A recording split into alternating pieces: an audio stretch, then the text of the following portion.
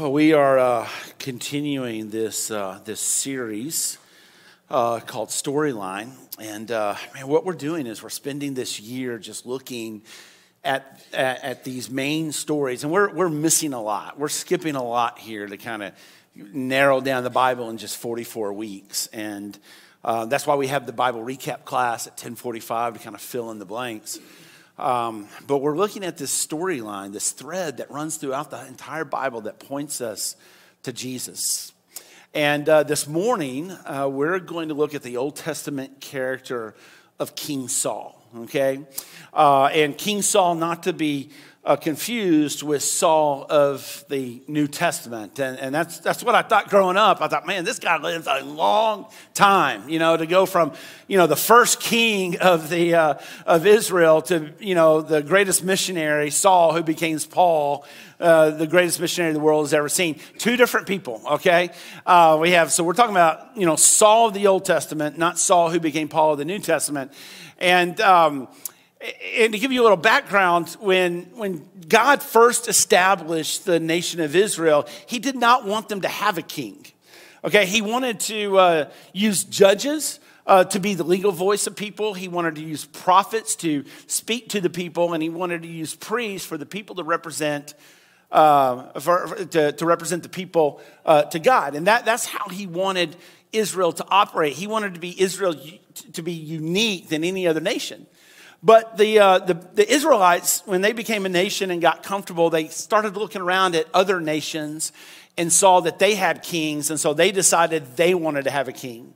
And so they kept begging God, give us a king, give us a king, give us a king. And finally God relents and says, okay, I'll give you a king, but I want to warn you up front, you're not going to like it. It's not going to work out well for you. And shortly after that, Saul is chosen as king. Now, Saul starts out his reign as king as a pretty good king. He feels unworthy of the position to be king. He's very humble as he starts out, and he treats his challengers with a lot of mercy. But Saul, over time, became a power-hungry, angry, evil tyrant. And so we kind of look at this one story of where it all starts and ask the question, how did he go from being a pretty decent king to being the tyrant that he is or that he became? And what the passage tells us this morning is that Saul's evil behavior, and let's just go ahead and inject us into the story here. Not only Saul's evil behavior, but also our evil behavior is the result of our ability of self-deception. It's our ability to deceive ourselves. And so that's what we're going to look at this morning in the passage that tells us three things about self-deception. And let me just give them to you up front. We'll unpack them as we go along. But this morning in this passage, we're going to see the capacity for self-deception because we all have it, okay? So let's just be honest with ourselves this morning. The capacity for self-deception. Then there's the structure of self-deception. And what does that look like in Saul's life? And what does it look like in our lives? And also there's a solution. And that's the good news, and that's the reason why we came this morning, is the solution for our own self-deception. And I'll tell you up front, it's not self because self can't help self, okay? So if you have your Bibles, I want to invite you to turn to your table of contents and find the Old Testament book of 1 Samuel.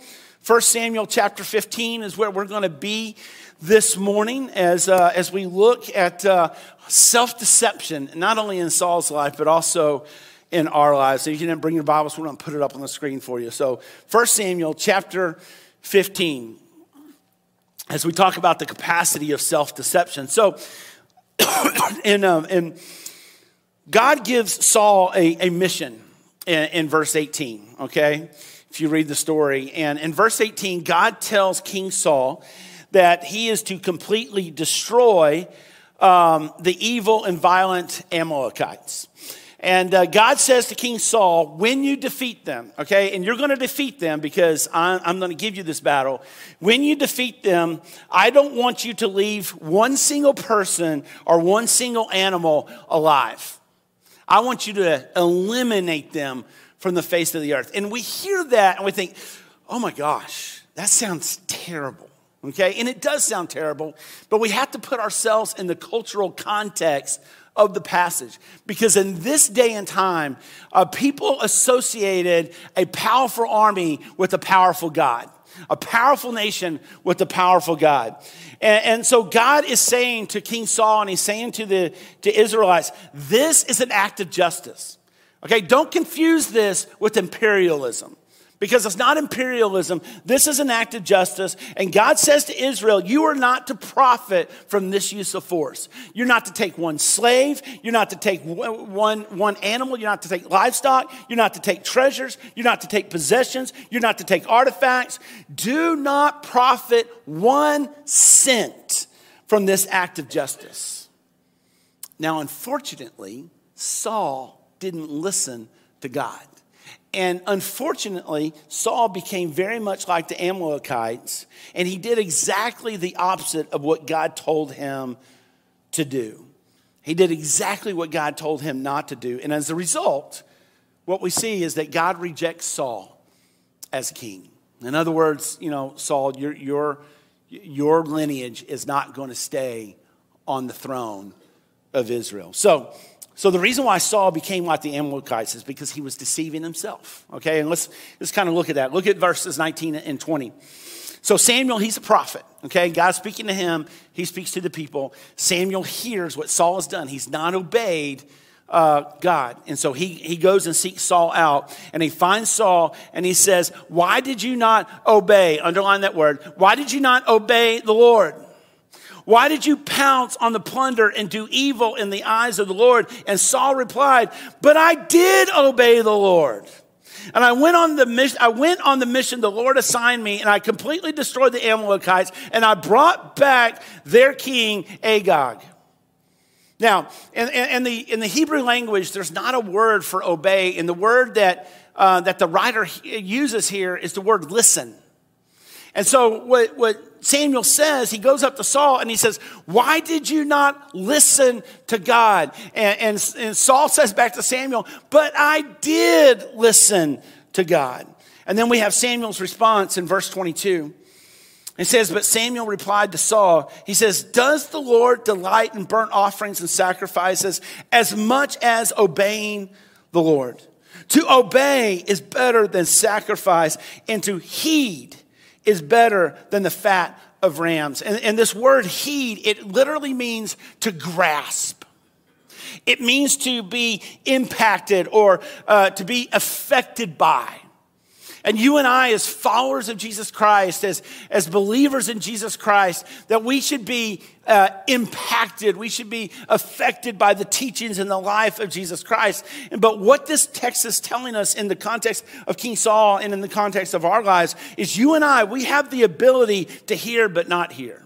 Right, guys? I mean, we are masters at this. I mean, we can hear but not hear. Okay, that we can know and not know. In other words, we really don't want to hear. We really don't want to know because the truth is too painful.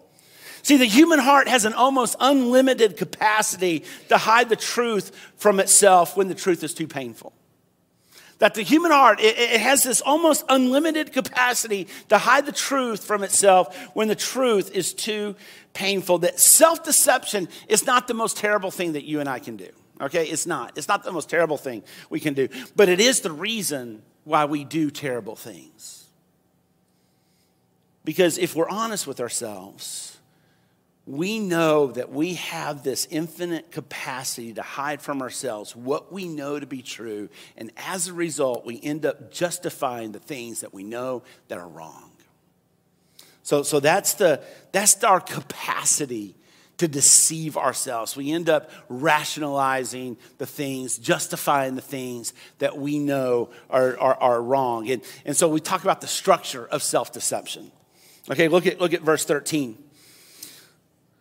So when Samuel reached Saul, okay, so we're backing up a little bit. Samuel, he hears what Saul's done. He didn't do what God told him to do. Samuel goes and he finds Saul. And when Samuel reached Saul, Saul said, "The Lord bless you.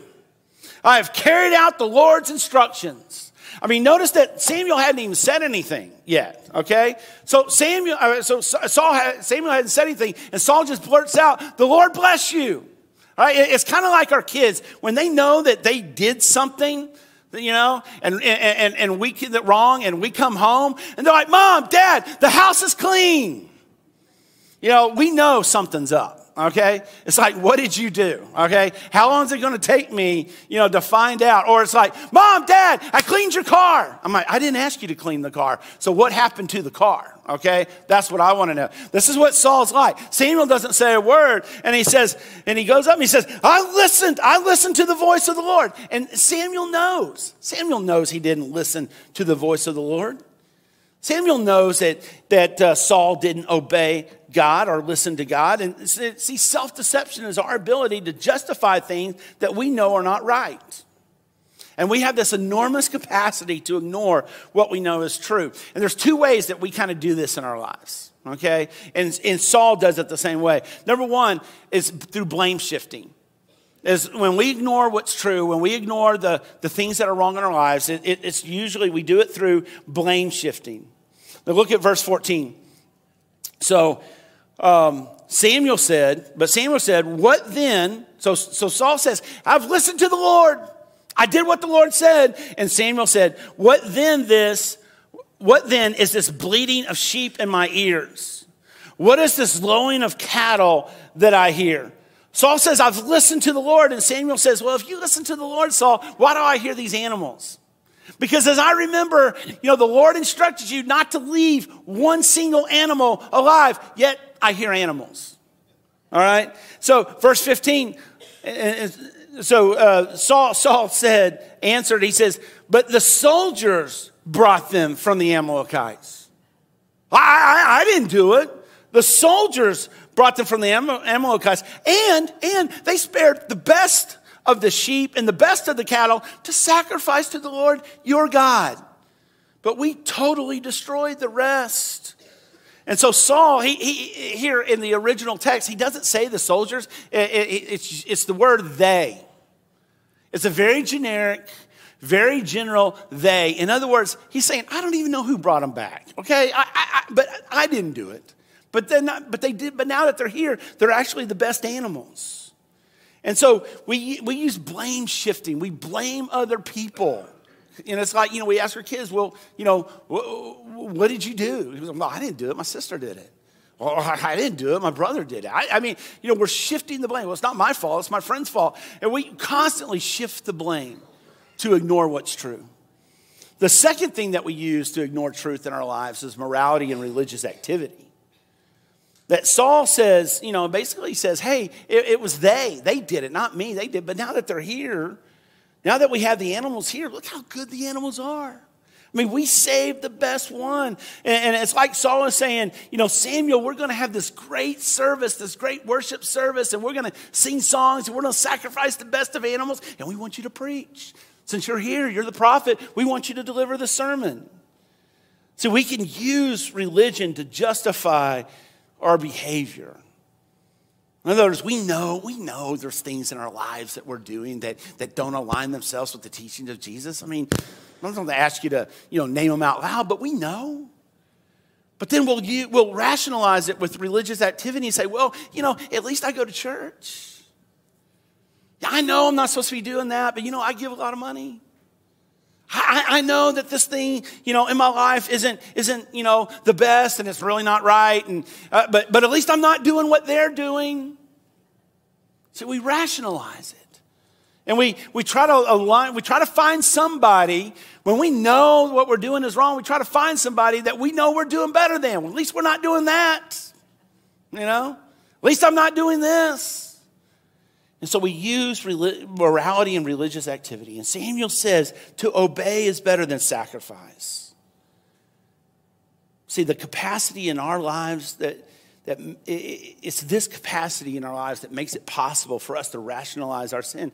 And until we get serious, until we are willing to nail down and identify what that is in our lives and repent of it, To ask God to search our hearts, say, Holy Spirit, show me in my heart what I'm doing, what is wrong, what's sinful, what doesn't align with the teachings of Jesus, and reveal that to me. And until we're ready to ask, to really search our hearts and to repent of it, saying, God, I don't want anything else to do with this. And I know this is going to be a process and I just can't walk away from it cold turkey. But I need some help to this, and I'm going to seek out some help in this. Until we're ready to do that, we just need to know, we need to be honest with ourselves that we're harboring the capacity to do very terrible things and rationalize it.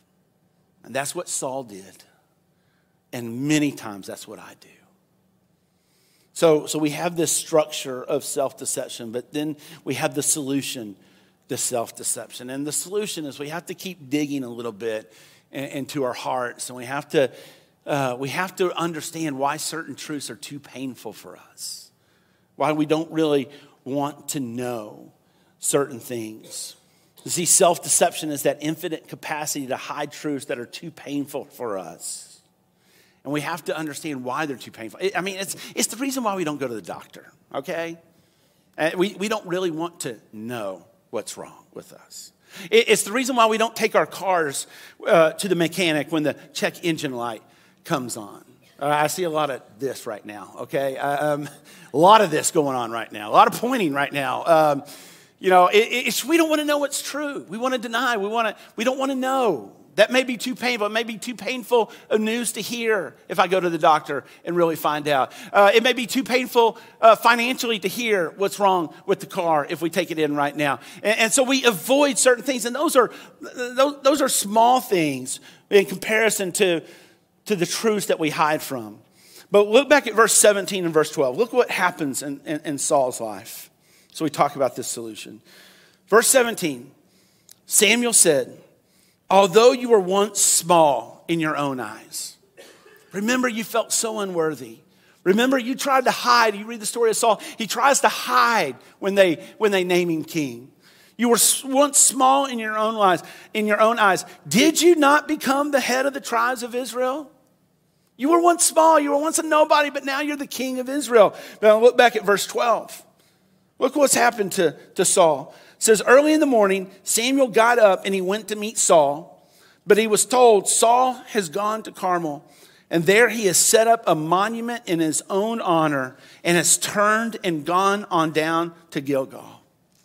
So Saul, he goes and he builds a monument to himself. And so we have to ask the question, why did Saul do this? Why did Saul keep the loot? Why did he make himself rich? Why did he keep the king Agag alive? And it was to make himself a king of kings.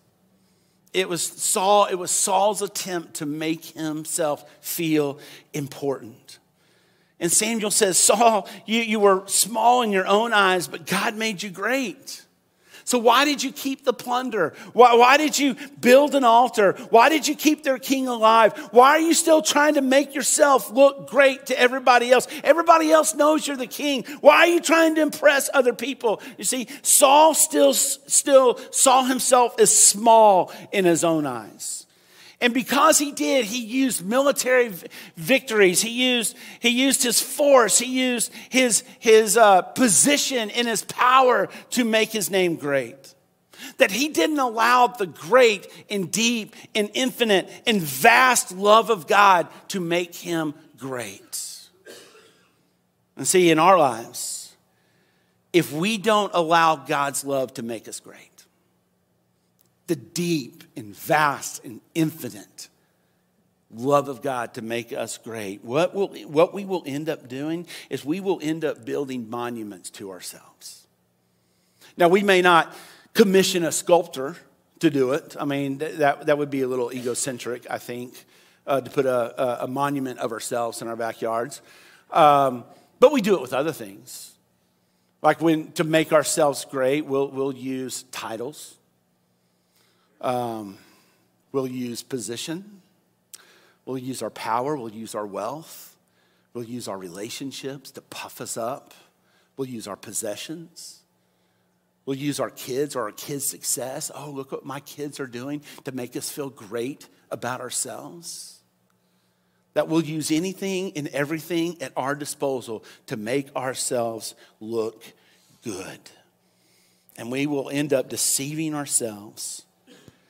And if any information comes our way that jeopardizes this monument that we have built to ourselves, we'll ignore it.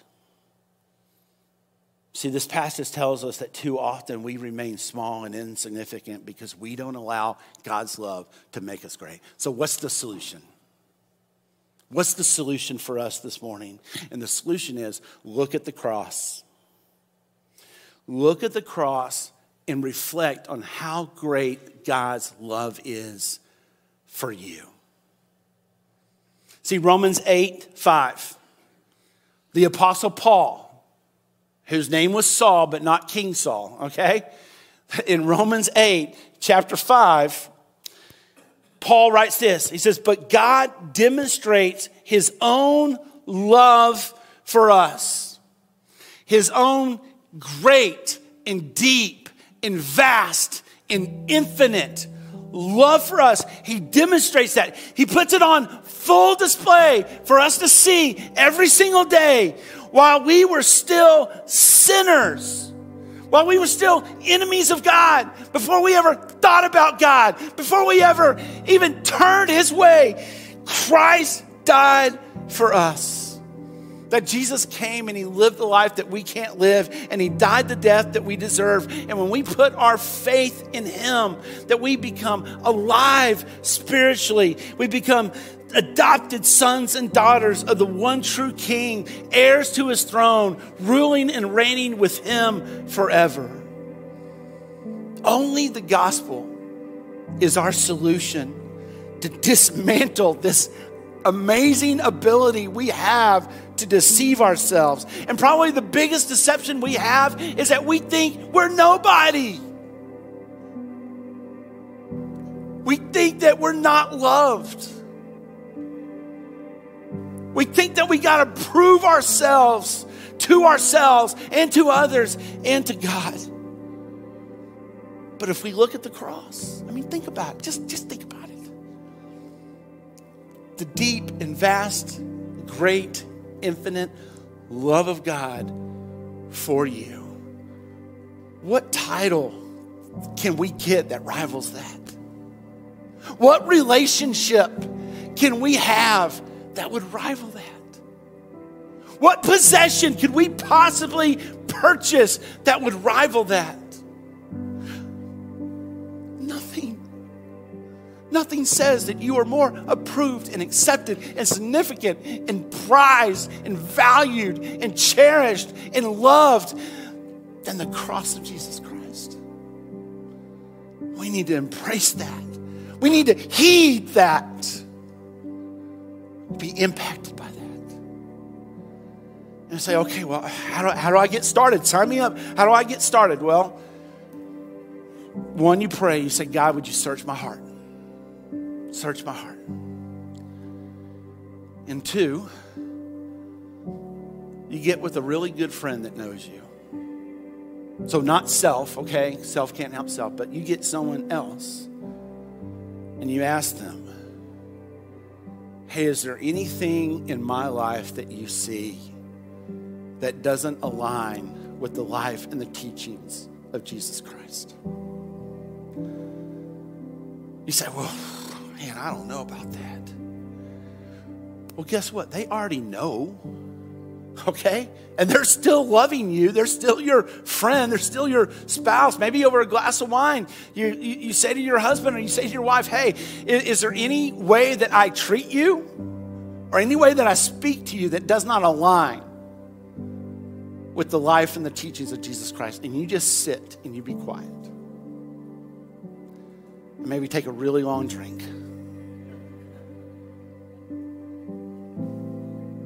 Maybe parents, we say to our teenagers, hey, is there any way that I treat you or speak to you that doesn't align with the teachings of Jesus Christ? Teenagers, college students, maybe go to your parents. They love you more than anybody else. and you say, is there anything in my life that doesn't align with the teachings and the life of Jesus Christ? And let them speak truth. And we receive that truth, and we view it through the lens of the love of God, and know that there's nothing you can do because God didn't love you any less than he does, any less. And there's nothing you can do to cause God to love you any more than he does right now. His love for you is deep and vast and great and infinite. There's nothing that can take that away. So let's not deceive ourselves, and let's press into the cross.